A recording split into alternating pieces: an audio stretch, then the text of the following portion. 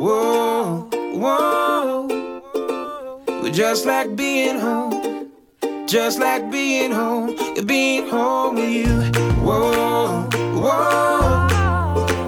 You're just like being home.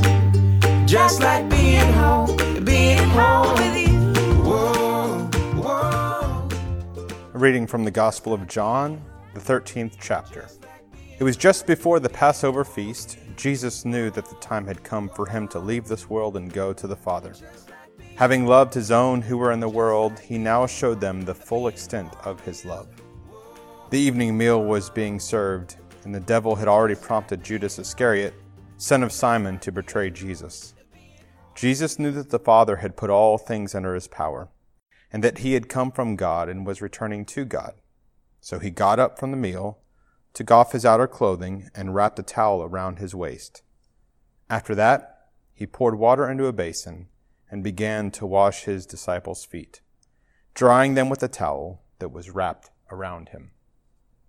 The most awkward looks I've ever gotten in my life was the time that I had to ask complete strangers if they would let me wash their feet.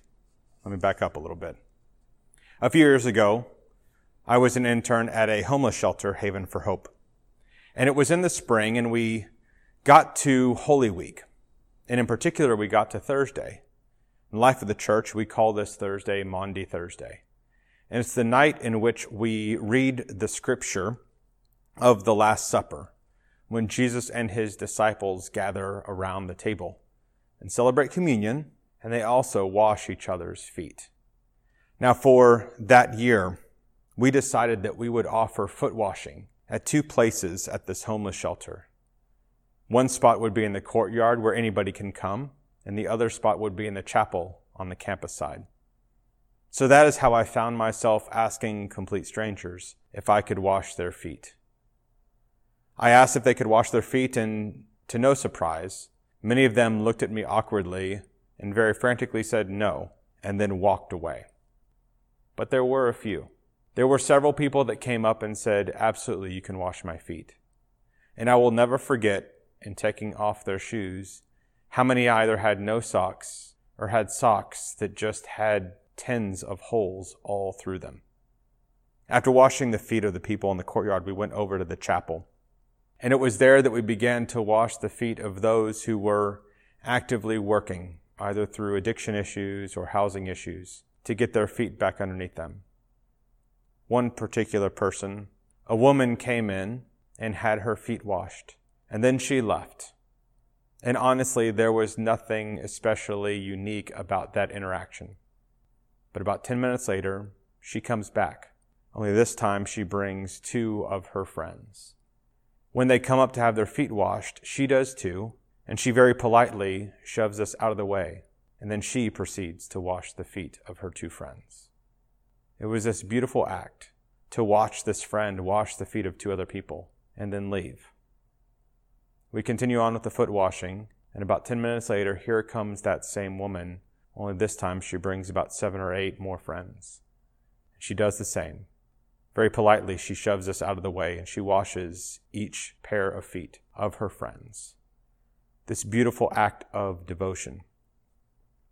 Foot washing is something that is quite unique in the life of the church. It's hard. It's hard to have your feet washed because it feels so vulnerable. To have someone touch a place on your body that we perceive to be quite dirty, quite unpolished. It's also hard to wash someone else's feet. I find it most difficult to wash other people's feet because of how awkward and vulnerable they feel. And it makes me feel bad for them. Isn't that kind of the point of why we wash each other's feet?